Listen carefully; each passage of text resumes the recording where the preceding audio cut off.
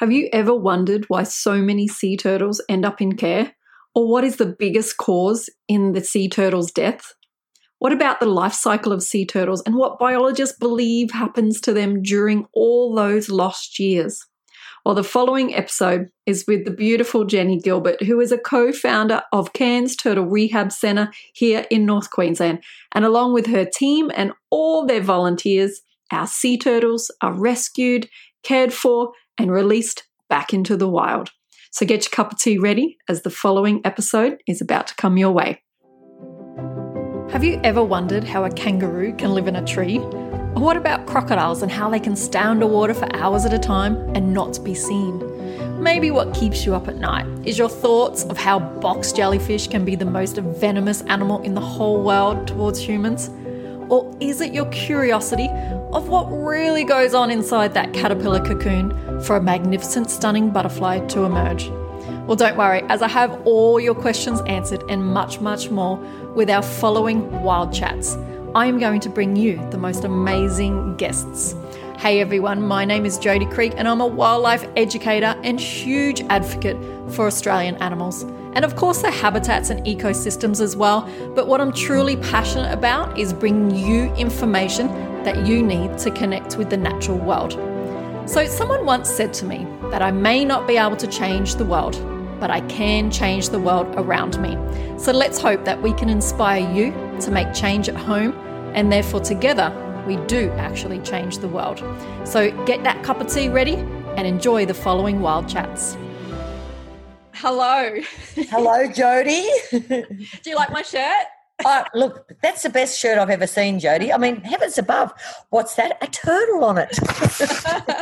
I had to wear my shirt to speak to you today because I'm absolutely honoured when you said, absolutely, let's have a cup of tea. Actually, I've got a coffee. All right.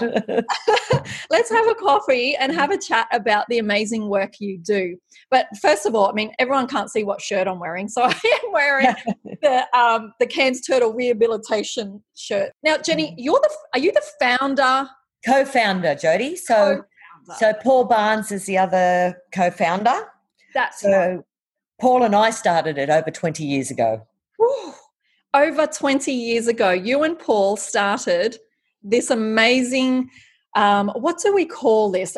You can call it it's definitely not a charity, that's for sure, but it is education. It is the awareness. Conservation, awareness, all of that. So, we started it 20 years ago. Wow. In an aquarium. And then as we're rehabilitating our first turtle, they closed the aquarium down and we were left with a turtle that was 1.2 metres and weighed over 120 kilos. Oh. So there wasn't much you could do with her, and we were donated our first piece of land in Cairns. And for the first 6 years, there was just Paul and I and another, maybe one other volunteer every now and then. And then we got more turtles and more volunteers. And then, of course, we had that mass stranding event, as people listening wouldn't know, but in Australia what happened was we had Cyclone Larry and then we had Cyclone Yasi, and the inshore seagrass beds, which is what green turtles eat, were wiped out. So we had an 800% increase in strandings, and we literally had turtles everywhere. So we donated another piece of land over on Fitzroy Island. But going from one turtle to two people, we now have over 150 volunteers. We have 3 major centres and 2 satellite centres. We have overseas volunteers coming out to put up their hand to help the turtles, and university placement. So it's fantastic. But these volunteers are so dedicated, and they do it for the right reason. They do it to help the animals. Yes. And you and Paul have led the way. Don't ever underestimate that. And I mean, people want to come and help continue the journey that you guys have started and to continue that education and awareness. But you actually just said something just before satellite. So the areas north of Cairns and areas south of Cairns, we actually get it's a hot spot for strandings of turtles. Oh, so okay. Mission Beach area and Port Douglas, they're hot spots. So what's happened is there's Wild Care down at Mission Beach. They've actually put in some tanks. And if a turtle comes in at Mission Beach, they can put it straight in there before they can get it to us. Right. And Port Douglas, the same. Rainforest Habitat have put in a couple of tanks, and if anything comes in. So we need those satellite centres. But what a wonderful thing that people are stepping forward and saying, we want to help you. We know what's happening. Let us do this. Yeah, absolutely. Absolutely. So tell us a little bit about, because turtles get a lot of media or a lot of coverage, but it's of course they do. I know. I mean, how can they not? They're absolutely that's right. so beautiful. Tell us a little bit about, specifically here in Australia, tell us a little bit about the turtles we have, how many of the world turtles we have, and what are the biggest threats that we find, and let's just base this in North Queensland for now. Okay. What are the biggest threats that are happening apart from what Cyclone Larry and Yassi did to us? Okay, so we've got 6 of the 7 species in Australia. We've got hawksbills, we've got greens, we've got olive ridleys, we've got loggerheads, and we've got leatherbacks. And we actually have one that's got a little stamp underneath it that says Made in Australia. And it's a flatback. So it's endemic to Australia and the southern waters of Papua New Guinea, but it only nests in Australia. So it comes with its own little tag. And it's a little flying kangaroo on it. So they're the species that we have. The most common species we see on the Great Barrier Reef are greens and hawksbills. Every now and then we'll see a flatback, and we get olive ridley turtles brought down from up the top of Australia. Okay. So the threats that we see here, our major threats, a major thing that we see is floater syndrome, and that's a term for air under their shell. And that can be caused by an impaction from marine debris, from plastics, from fishing line, from polystyrofoam balls. My biggest hatred in life, helium balloons. And also what people don't think about too is it's not only the plastic in the ocean as pieces, it actually breaks down, and the chemicals from the breakdown accumulate in their food source, and that can cause them to actually get a disruption and get sick as well, and cause them to get floater syndrome. They can also get an overload of parasites, and that's from a compromised immune system, and that's also from runoff into the water, chemicals in the water, or toxins in the water. And they can also get boat strike. And the problem, of course, when they're floating is that they can get hit by a boat quite easily, or they can get predated on by a larger animal. Yeah. So that's probably the main things that we see. But coming down from up the top of Australia, it's disastrous. We actually see entanglement in discarded fishing nets, and it's so horrendous that we normally have to amputate flippers because they're so badly damaged. Wow. So that's where we see coming in there. Around far north Queensland, of course, we see entanglement from people just throwing fishing line in the water, and the turtles see the bit of food on the end of it and they eat it. Also, they get entangled in the fishing line. We also see loss of nesting beaches because of development along beach lines, and they've lost their nesting beaches. Light pollution for the hatchlings because there's so many lights. Also rock walls, jetties, all of these things that all affect, the turtles. And, so there's many, many things. We also have a problem with illegal hunting. So green sea turtles are hunted. Of course, hawksbills are hunted for their beautiful shell, for tortoiseshell jewellery and tortoiseshell furniture. So these animals actually, every day in their environment, are under threats. And because they breathe air the same as we do, they're also open to predation to be hit by a boat. Yeah. Wow.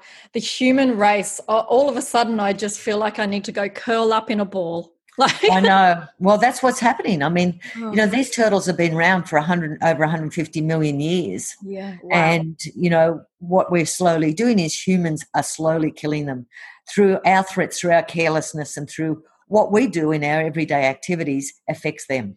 And one thing you said before, which really is something that I'm very passionate about within our home, is the chemical side of things. So nature can give us a clue at all sorts of things that is going on. And here turtles are becoming sicker and sicker due to the chemicals of the food they eat. So you said the chemical buildup in the turtle food, and then they're eating it. So that's obviously happening to us as well. Well, that's exactly right. And also the other thing is what we put down the sink goes out into the ocean. And we put a lot of chemicals down the sink, and that goes out to the ocean. But a really frightening thing, Jodie, the other day we actually feed our green sea turtles squid, and we take out the backbone. I saw that. Oh, my gosh. And in 3 squid we found 3 pieces of plastic, One was a hard piece of plastic. It was about 2.1 centimetres. The others were like plastic film. Now, how scary is that? This is human-grade squid. So it's all, look, it's like that thing, that picture that was up on Facebook when he went into the fish and chip shop and he said, "Oh, can I have that in plastic, please?" And she said, "Oh, don't worry, it's already inside the fish." It's exactly right. I mean, 3 pieces of plastic inside squid, and this is human squid. Wow. So, we're eating, everything is eating this in the ocean, and we're accumulating it, not to mention the toxins, of course, that we're eating with, with fish accumulated in their muscles. I mean, I actually did a paper a long time ago on sedimentary bivalves and their accumulation of toxins, like, mussels and oysters and things like that. Well, of course, they're sedimentary bivalves, so they actually sit there and they just filter feed. They're filter feeding through chemicals, rubbish, everything like that. It's a very scary thing to think, what does the future hold? We're obviously accumulating chemicals in us. Mm-hmm. Yeah, absolutely. And that's one thing that I try and talk to anyone I can about is, I'm a family of 5. We have been low tox. It's very difficult to get completely chemical free when you think of the couch you may be sitting on or so forth. But in regards to cleaning and putting on our body and using in the shower, we actually are chemical free. Like there's nothing that goes in there. It's been like that for 7 years. And I will have to say, I've got 3 kids. No one has been sick. I think we had a stomach bug once in the 7 years, and that was due to something that happened when my son went to a party. And otherwise, our belief in thinking that we can't have anything clean in our house unless we use Domestos, or we can't have our body cleaned unless we use this particular shampoo and soap. But it's absolutely not true. And we have been the healthiest we've ever been. It's 7 years later. I know. Look, it definitely has an effect. What's the matter with using vinegar? Exactly. That's how I clean everything. What's the use it? Well, I've got to say, touch wood, I have never had a cold or a flu in my life. Yeah. And my parents were really adamant on not using heavy-duty chemicals and things like that. We used a lot of as natural stuff as we could. Yeah. And we still do. Yes, obviously there is a few things that, we could get rid of, but I read labels. I have that app on my phone now, and I read all the labels, and if it contains anything, I don't buy it. And also all of the companies that, are using these, animals for testing and using chemicals like that, we've got to stop doing this. We've got to stop doing this in our life, because if it affects them, it's going to affect us. And that's exactly it. And nature really is telling us lots and lots of things. Look what we've just been through in the last 6 months, and nature is talking to us. And I sit out every single morning, and living here in North Queensland. How lucky are we, Jenny? We live in North Queensland. We are very lucky. We're blessed. The wet tropics rainforest. We've got the Great Barrier. There's no COVID. That's it. And I get to sit here every morning and have a cup of tea and look out at the mountains. And it's interesting how I sort of get so deep in thought, and I connect with nature, and I go, "Oh, you're feeling a little angry today." Or you're really happy today, isn't it? Like I know that probably makes me sound a little bit like woo-woo, but nature. Like all of us up here in North Queensland. Absolutely. We're all a bit up like that in North Queensland, aren't we? But it's that connection with nature, and the turtles are telling us something. And everything else. They are. Well, it's not only the turtles. Things like, you think of what's going through. The dolphins have come back to Venice. Yeah. They haven't been seen for so many years. They've got fish. They've got swans in the Trevi Fountain. Well, birds in the Trevi Fountain. But I think on the Great Barrier Reef, what we're seeing is one of our volunteers went out about 2 months ago to fix one of our outlet pipes, and a pufferfish came along and gave him a bite because he hadn't been used to people. He's going, "Hang on a minute, I've had all this time without anybody near me, and what is this person doing in here?" So, yeah, and it's really interesting going out there and watching the fish. The fish are getting really cranky because they've had the time to themselves. And now they're going, "Hang on, I don't think I like this a real lot." But it's really interesting to see their attitude, or what they're doing out there, and they definitely are becoming more protective.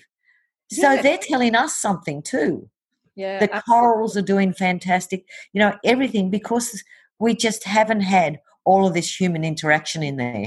Well, it's been about 6 months, hasn't it, really? It 6 months has. of good quality, Mm. no humans. That's No, not as many boats and so forth. So there's, exactly right. yeah, yeah. So, yeah, I mean, it's interesting. And then, you know, as I said, we've got this increase in, you know, the turtles over the years coming in. And it's because what we've got is we've got our oceans are becoming more polluted and more Mm, affected. So it goes down the food train. It's not only turtles, you know, we're getting whales, sharks, fish, everything. So mm. everything's getting affected. And the sad part about that is, what is the end result? Well, that's it. And I think that leads into the next question is, what do we do, Jenny? What can we do? What can anyone do? What are you guys doing? I mean, you're looking after so many animals right now, so many turtles, and how do we get more education out there? But I feel like, are we missing something in this education? Are we like, Well, I how think do we reach more people to really tug at their heartstrings to go, hey, stop? I Seriously. think one of the big things, Jodie, is that I come across, and it's interesting because I do a lot of talks, and I think one of the big things is people will look at me and they go, "Oh no, I can't do anything. I'm only one person." And I Mm, said, "But you know, if you think about it, everybody, a lot of one persons makes people, absolutely. and people who is going to drive are going to drive a difference. So Absolutely. never think that you're just one person, Yeah. because you are an important person. And if everybody joins together and everybody does their bit, Yeah. we may be able to pull this through. We may be able to go forward and things. But at this stage, you know, we are not looking great, and there's no doubt about it. So Mm. I think everybody can step forward and everybody can look. As you said, your house is completely chemical free. Everybody can read labels and go, no. I think the big thing is say no to balloons, no to plastic, single-use plastic, my biggest bugbear in life, and helium balloons. You know, we have to actually look at things and look, is this going to have an effect on our environment? Yes, it is. No, I'm not going to use it. Hmm. And I think we just need to get, you know, I think some of these photos that come through that are pretty horrendous are really good for people to see. I know people go, but it's good for them to actually see this is the real world. This is what's happening out there. Yeah, and this is what we are doing to the world. That's So exactly right. I loved what you said there, and it's actually in my start of my podcast. Is I was actually sitting there one day in Blackbird Coffee, you know, beautiful coffee shop up here, and I was sitting there having a coffee, and the fella across from me, he said to me, "You're looking troubled," and I said, "You know what? I really am today. I'm feeling so much pain because that's what I'm feeling from nature." And I said, "I just want to save the world, but I don't know how." And he said, "You know what?" He said, "You may want to save the world, but why don't you save the world around you? And then if every single person saves their world around them, then you're bloody well saving the That's world." right. You And know? that's exactly right. It's Yeah. all about one person at a time. Yes, and it's also about taking baby steps. I Mm. mean, I didn't wake up one day 7 years ago and just went, "Right, that's it," and put shock on my family. Mm. I mean, I had little kids, but Mm. what we did do is little things at a time so it wasn't so overwhelming. And we noticed some differences happening in regards to, "Hey, guys, have you put the bin out for Wednesday?" And they're like, "But it's not even half full." So what we found is that our rubbish had decreased more than half. Mm. One, we were being more careful about what we were buying, going more into the whole food kind of, because it's not just about being chemical free because we want to save the turtles. You need to save yourself. You need That's to. right. And other animals. Yeah, exactly. Because the frogs in the backyard, they don't want you to be doing that to the weeds out there. Pay Mm. your kids $5 pocket money, put some music on, and go and pull the weeds out. You're Mm. saving the frogs and the Mm. insects. You know, so it is a bigger picture here, and you can do tiny little things to be able to make a difference. And I think sometimes, I know you would even feel this, Jenny, is that because of the work we do, we get a little bit overwhelmed ourselves as to go, "Oh my God, is this even making a difference? Are we even, what is happening here? I feel like I'm not even doing anything." But yet we are. And I think once we drop that attachment of needing to know that we 100% are making a change right now, because You don't know, Jenny, who is listening to this, and we might make a change to 5 people. Those 5 people go on and have a dinner date with someone and have a chat to other people. And it's the flow and effect about a podcast talk or a video or a Facebook post, and we're making a change. But it may not be something that you and me can tangibly see right now, but it's happening. And I know for me, I had to drop the attachment of knowing that I am making a change. I just have faith that it's happening. So yes, I had to drop that attachment a long time ago. But and I know we're making a change. We're making a difference. I know that. But then, I wonder, I'm making a difference with the oceans though. Can I do so many talks? Can I do so much stuff and things like that? I think it is happening because I think people are now walking up and down beaches and actually collecting rubbish. So I think the Marine Debris Project's going well with everything. People will see rubbish majoritively people will see rubbish on the beach and they'll pick it up. Minoritively, they'll just walk past and things like that. But how many times do we see, bags on the ground and bits and pieces? So, I think it's just, as you said, it's baby steps. It's just a small bite of a cherry at a time and just, just getting everybody, on board. But it is that one person makes a difference because that one person can spread it. Yeah, absolutely. Now, off air, just before when we jumped on, you were telling me about Molly. Tell me a little bit about Molly. I would love to get Molly on our podcast, so hopefully we can actually track her down. But tell me what she's just helped you guys do to try and reach more kids, more students, to be the leader within the small people. The small people. Well, Molly, I think. What was Molly, Jody? About 8 when she started? I think so. Molly actually saw a straw in a turtle's nose and she was horrified. And she decided, right, that's it. I'm going forward. I'm going to ban plastic straws around cans. And so she went on, and a lot of people went, oh, yes, you're only this. At 10 years old or 9 years old, she marched into the council and she saw the mayor. She demanded a meeting at the council and she put forward her no straws policy, and the council now don't use straws. Yes. And bit by bit, Molly's gone around. Molly and I did a War on Waste series, and Molly now talks at schools. She talks internationally. She was actually flown over to Canada by Aquaman. And I know.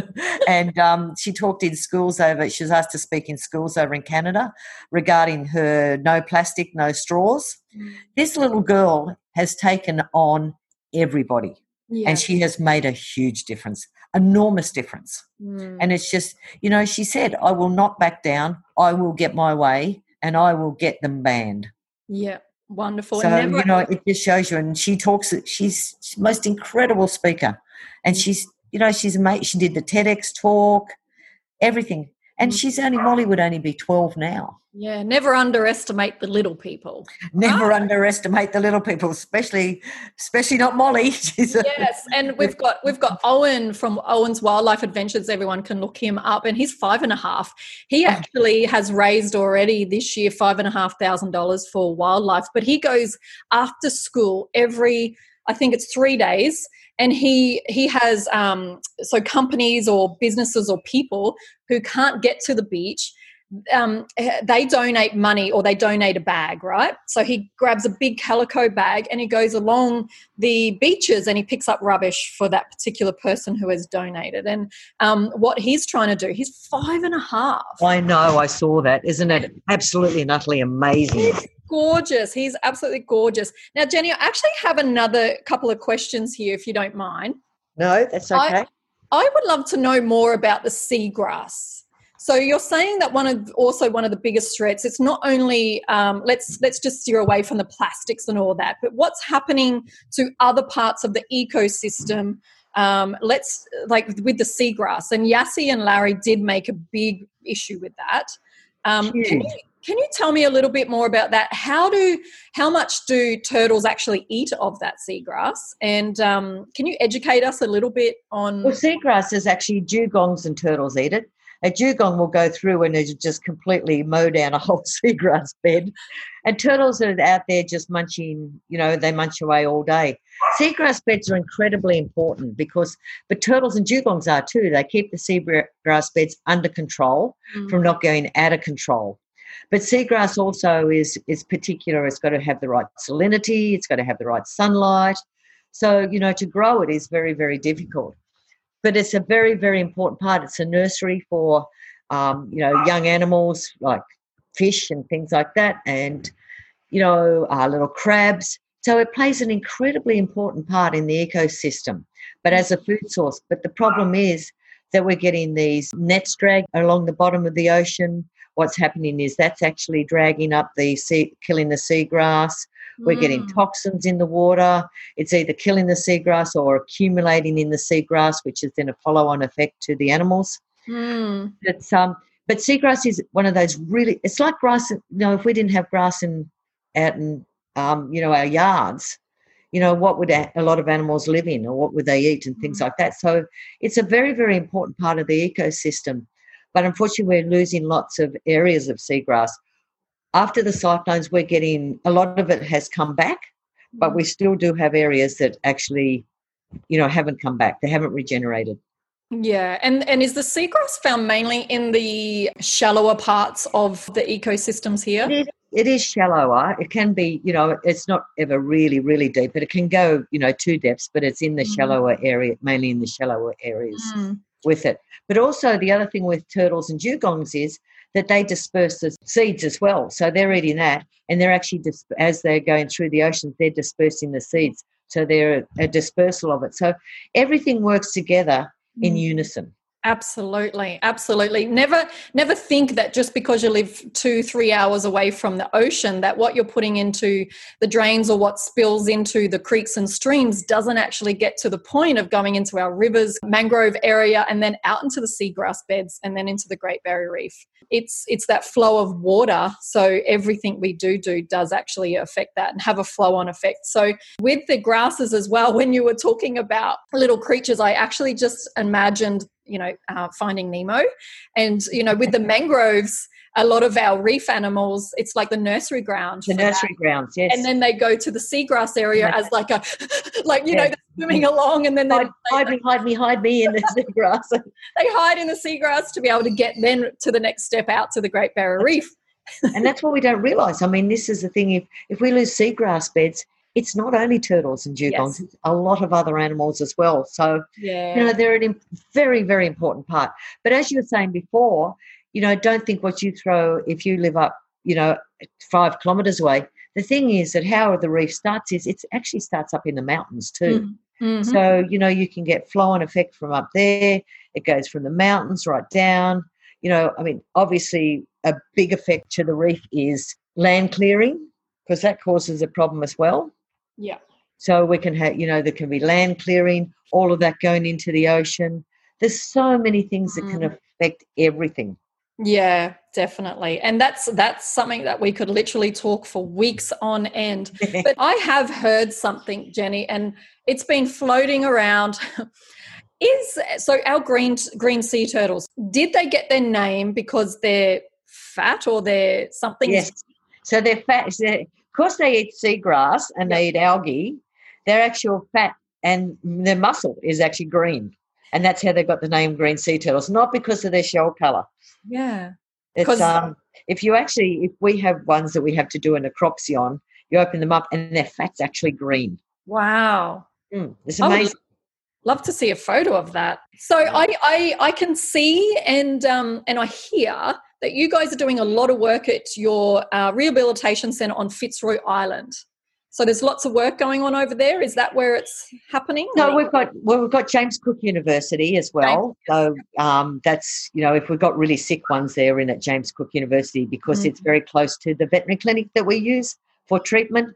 Then also the aquarium, if we've got turtles that we're treating, regularly, they go into Cairns Aquarium because it's still on mainland, and then we can actually still treat them. Yep. And then when they're diving and eating and sitting on the bottom, then they can actually go to Fitzroy Island, which is their island resort for their last stage of rehabilitation.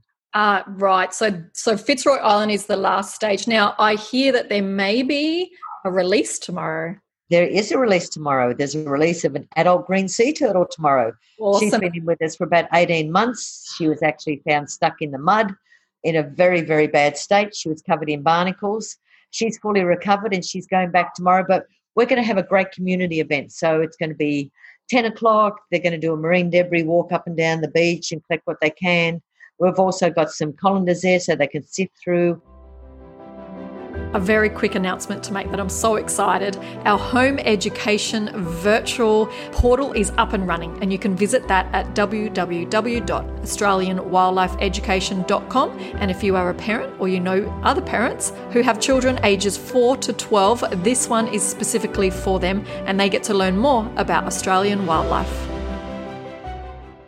Microplastic, of course, is another thing people don't think about. Microplastics affect all marine animals as well. So microplastics, then we'll have a talk, release the turtle, and then we're going to have sandcastle building afterwards with prizes and then a sausage sizzle. So it's going to be a great community day, but also to talk to people about, these turtles and what's going on and the plight of them. Yeah. And where are you releasing? Where is that? She's at 4 Mile Beach. So that's just before Port Douglas. We're not going as far as Port Douglas, we're going to 4 Mile Beach. Mm-hmm. She was actually found there. And because she is an adult female and breeding season's coming up, we will release her back there. Oh, amazing. And speaking of breeding season, so what here in North Queensland, is it the same everywhere, their breeding season with the month? No. So our breeding season is about probably, October, November, December, January. Okay. And then the nesting, of course, hatchling seasons after that as well. But overseas, Cape York is funny. It's like 12 months of the year. And then I think over in America you get more May, June, July. So it's the summer months that they actually, they're breeding in. And if you think about it, they're a reptile, so they slow down a lot in winter anyway. So it's the summer months that they actually then get active in breeding. Yeah, and it's only the female that ever comes back onto land. Yes, so they're a very interesting animal actually, because what happens is it's only the female. The male will never return to land, so the female comes back, but she comes back to the beach that she's actually born on. They don't start breeding till about 20 to they're 50 years old. Wow. Then what happens is that when it's breeding time, they might be thousands of kilometres away. They might be over in Fiji, they might be in Vanuatu, and then when it's breeding time, they'll come back to the area they're born on, and that's where they'll mate. And then 2 weeks later, they'll come up to the beach and they'll lay their eggs. And, you think of how fantastic that is. The back flippers can dig whole chambers, 18 inches, 2 feet deep. And then they lay their eggs between 50 and 150 eggs. And then 60, 70 days later, they're actually techno turtles now, so they all tweeted each other. So they've obviously got into the new age now, these guys, and they all tweeted each other. And it takes them 3 to 5 days to come to the surface. And wow, really? The reason for that, and I think the reason for that is that they're imprinting.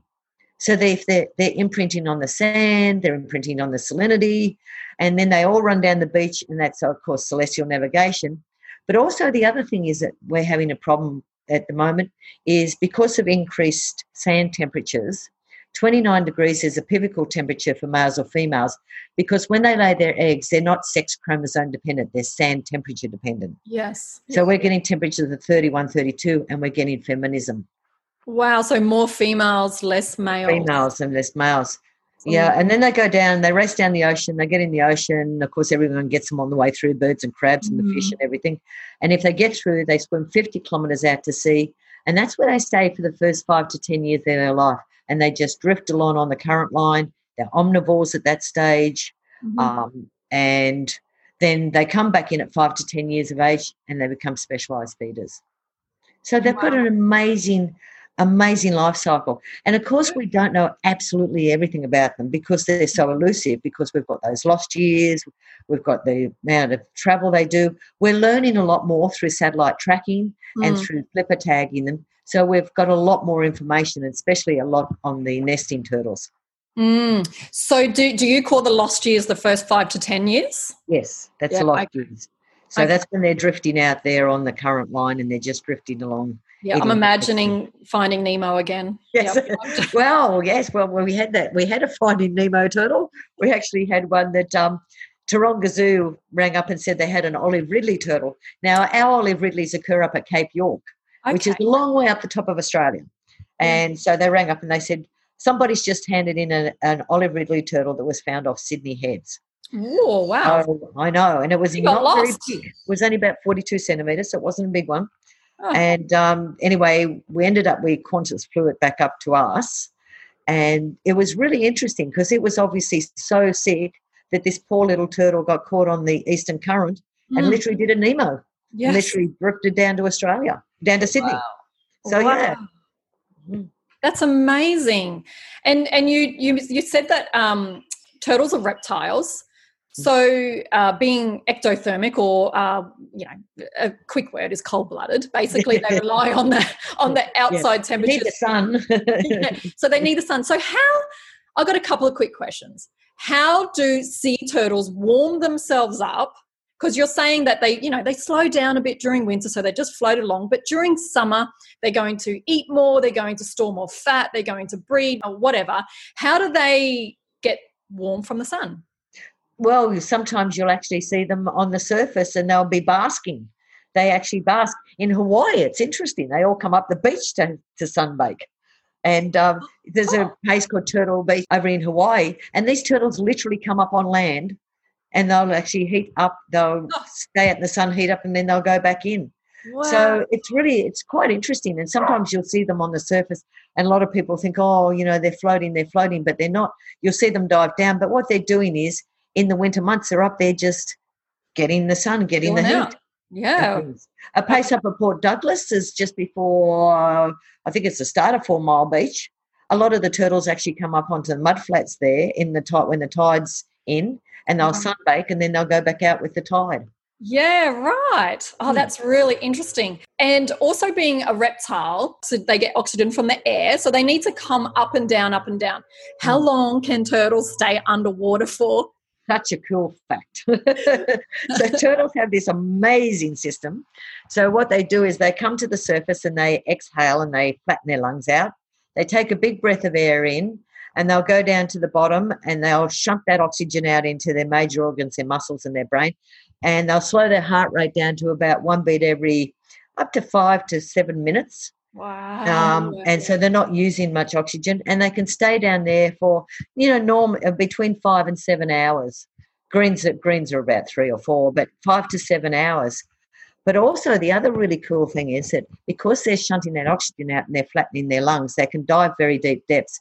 And we just did a fact the other day on a leatherback that went 1,200 meters. Ooh. And and I mean that's absolutely unbelievable. He was clocked at doing that. And our guys they probably do about 1,200 feet. Sorry, but our guys green sea turtles can do about they're going to go to about 250 feet. Okay. So that's amazing that they can do such deep dives. But I think the most amazing thing about turtles is they have a 3-chambered heart. So what happens is if they lose a flipper to a crocodile or a shark, which is their natural predators, then they can redirect that blood flow, they can stop it, and they don't die of blood loss. But the really amazing fact about that is it has to be trauma for that to happen. If they actually amputate a flipper in surgery because it's so badly damaged, they can bleed out. Wow. So it's actually triggered by trauma. So these turtles are the ultimate adaptation to the environment. That is ultimate. That is amazing. I will say crocodiles too. But, crocodiles too, yes. And crocodiles are too. Yeah, absolutely. And that's it. So with adaptation, and that's one of my main interests is adaptations, but that is a physiological adaptation where it's something that we can't necessarily see that's going on in the body. And that is something that blows my mind. So again, in surgery, if that happens and you need to amputate, they can bleed out. But if that happens in the wild, naturally and automatically, due to the physiological adaptation of their body, they just automatically reshuffle things, change things for them to not bleed out, but still be able to it's amazing, amputate their own flipper. It's just amazing. That's mind-blowing. Yeah, it's absolutely amazing because we've got a turtle in. I mean, you would have remembered Diane that got done by the shark out at Yes. Moore Reef, and this shark came in and took like 25% of a shell, her back flipper, everything punctured through her abdominal cavity, and of course she did really well and she was released, but she didn't die of blood loss. She was down there.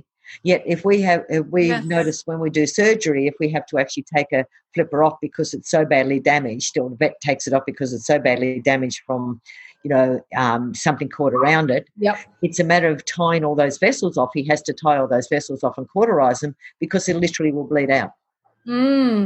Wow. So it's amazing. It's obviously triggered by trauma. And it's a natural adaptation. So, really cool facts about them. And crocs do the same. I know. So. Crocs are something I could talk about for years and years.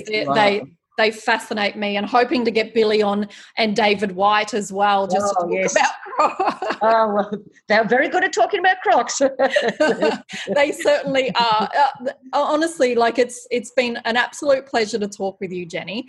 Let's send everyone to the right place to be able to follow you, see the amazing work that you and your volunteers do. Where shall we send everyone to help with donations and so forth?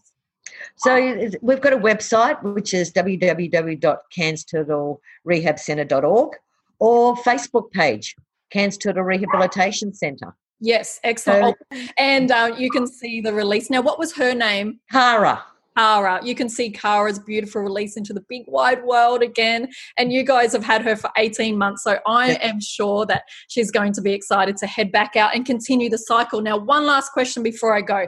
I wanted to know, out of that, let's just say 100 eggs that Cara may lay, how many of them actually reach adulthood of 20? 1,000 that she's going to lay in a season. 1,000 in a season? She might lay she may lay between 3 and 5 nests at a time in a season, so she could lay between 300 to 500 eggs. But out of 1,000 eggs, one turtle survives to adulthood. So you've got 1,000 eggs, and out of that, you've only got a survival rate of 1. Yeah, right. To adulthood. That is full on. Is this why turtles, so I love to look at how animals breed and how many babies they have. So is this why the turtle, to have the better odds of getting 1 to adulthood, they need to do 3 or 4 kind of lays? Yes, and that's why they lay so many eggs at a time. Wow, okay. So that they can, with the hope that at least 1 may go through to adulthood. Yeah. But with the amount of threats that we've got at the moment, we're losing probably a lot more than we think. A lot more than that. Nature can certainly give us a clue at why and what they do. And straight away, by knowing how many eggs an animal has or how many babies they have, the likelihood of them getting to adulthood is quite low. Yes. That's why they need to have more of that. But it has been an absolute pleasure, Jenny. I'm going to get you back on again at some stage, because again, there is so many things that we could actually talk about. I would love to do a video with you as well, maybe at one of your rehabilitation centres. That's a good idea, Jody. Yeah, absolutely. Up at the aquarium. Yes, or the aquarium. Oh, I can't wait to see all the it's fantastic, yeah. Yeah. Yep. But I'm going to put in the podcast notes exactly where people can find you, your website. Right. Please help with donations. You do get now and then some grants, but otherwise... very, very rarely, but we rely on... We're a volunteer organisation and we rely literally on donations. Yes. Get a shirt like what I'm wearing. There's hats. And by the way, Ella's book. So Christian Miller, I'm going to track him down. Yes, track Christian down, because Ella, of course, you would have met Ella. Yes, I did meet Ella. You would have met Ella, and of course Ella was our all-time favourite girl. Yeah. She came in. She was an interesting story. She was hit by a boat. She came in 4 sections. The propeller literally went straight through her shell. Oof. And she came in right down to her backbone in 4 sections and her head. And the government actually brought her into the vet clinic and said, "Oh, we're here to put her to sleep." And I went, "Nah. Hey, they rebuilt a $6 million man. And so I'm sure I've seen it on TV. We can do this." And so she was under very, very intense treatment. I think her and I actually hand the flipper a couple of times. And, she went back she definitely needed Weight Watchers when she went back, but she went back a perfectly healthy animal. It took over 3 years for her shell to recover. Because her shells are made of keratin, the same as our fingernails, and it grows from the bottom up. Yes. We had to wait for that shell to grow up. She went back a perfectly healthy animal back into wild. So it just shows you that, if you actually, it's perseverance and dedication, and she's back out. But everyone loved Ella. So much love there. And with the shell, if it's growing from the bottom up, did you fiberglass the top? No, you can't fiberglass turtle shells, because if you think about it, they fall off in their little plates and things like that. If you fiberglass it, they'll all glue together and they'll get a manky shell. But also you can trap infection underneath that fiberglass. And that's a big thing. Trapping infection, you have to have a clean, open wound and treat it daily. Because I've had many questions about that. What do you do if a turtle shell breaks? And I'm like, I have no idea. But Ella's story, so Christian Miller,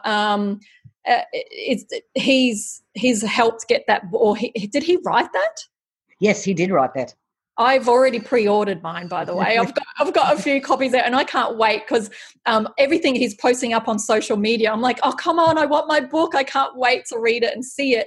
But that's something that you can also... I had to get all spell check and everything and things like that. But also, Jodie, have a look at that one. Oh, awesome. So the water bottles, oh, it's so cute, Jenny. So they're the new water bottles. And, of course, Christian...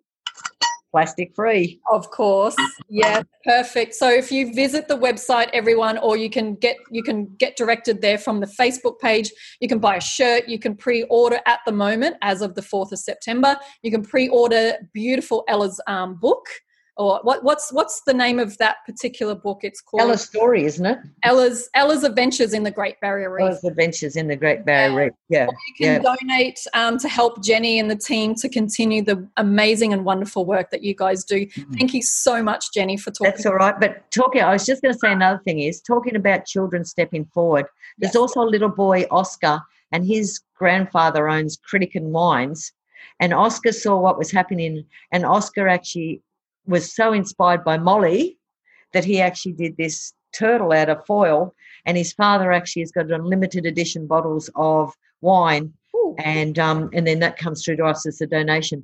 But here's a little boy of 5 that's actually looked at it and gone, I'm so inspired. So, kids around the world, you're our future. You're the future of the environment. It's your generation that are going to be the future. Absolutely. And and I might say the decider. Well, thank you so much, Jenny. Okay. I am going to track you down again very soon, maybe do a video, and everyone can find that on our YouTube channel when we finally do it. But otherwise, please jump on Jenny's pages and the rest of her team and help to continue the beautiful education and the rehabilitation of our amazing sea turtles. So thank you, Jenny, and I'll talk to you again soon. Thank you, Jodie. I hope you enjoyed that chat with Jenny Gilbert from the Cairns Turtle Rehab Centre. Now, if you want to get in contact with Jenny, you can find her on www.cairnsturtlerehab.org.au. Now, that's where you can find how to connect with her, but also maybe inquire about how you can volunteer, donate, or check out their online store. But what I do want to point out is on the homepage of their website, you're going to see down the bottom Christian Miller's new book. Now, Christian also works within Jenny's team and helps bring to light some of the massive big problems in regards to our wildlife and the natural world. But this beautiful book is a children's book, and it's called Ella's Adventures in the Great Barrier Reef. And it's designed to teach more about the importance of our oceans and how to keep them healthy. Now, I've got a few on order. You can also go to that site and put your order in. I believe it is nearly ready to be released just in time for Christmas. So I'm really excited about that. But also in regards to that, it does help them fund a few other projects. Now, what I wanted to just quickly say, and this may trigger a couple of people, in regards to donating, in regards to even buying things online, it is needed. It 100% is. So please don't stop doing that. But what is the most important is, what are you doing at home to actually create the change that is needed? Because buying things online, donating money is the easy way out. if you are therefore not making a change at home or in what you are doing every single day. What is the most important is for us to create small little steps to use less plastic, to think about things that we can reuse, for example. Think about what we are spraying or what we are using in chemical-wise around our homes that may be possibly going down drainage and out into the ocean. So understanding and educating a little bit more about that. Now, like I said, donations and buying online stuff to help with conservation projects like Christian Miller's book with Ella's Adventures, or even going to the Turtle Rehab Centre. There's some cool things on there that you can buy in regards to their store. The money does go towards their projects, yes, but that doesn't stop the problem. And the problem is us. So what are you going to do this week? Maybe create a calendar, maybe do it as a family thing. Think about one change you can even do per month if it's overwhelming. But please remember, every single thing comes down to what we are doing.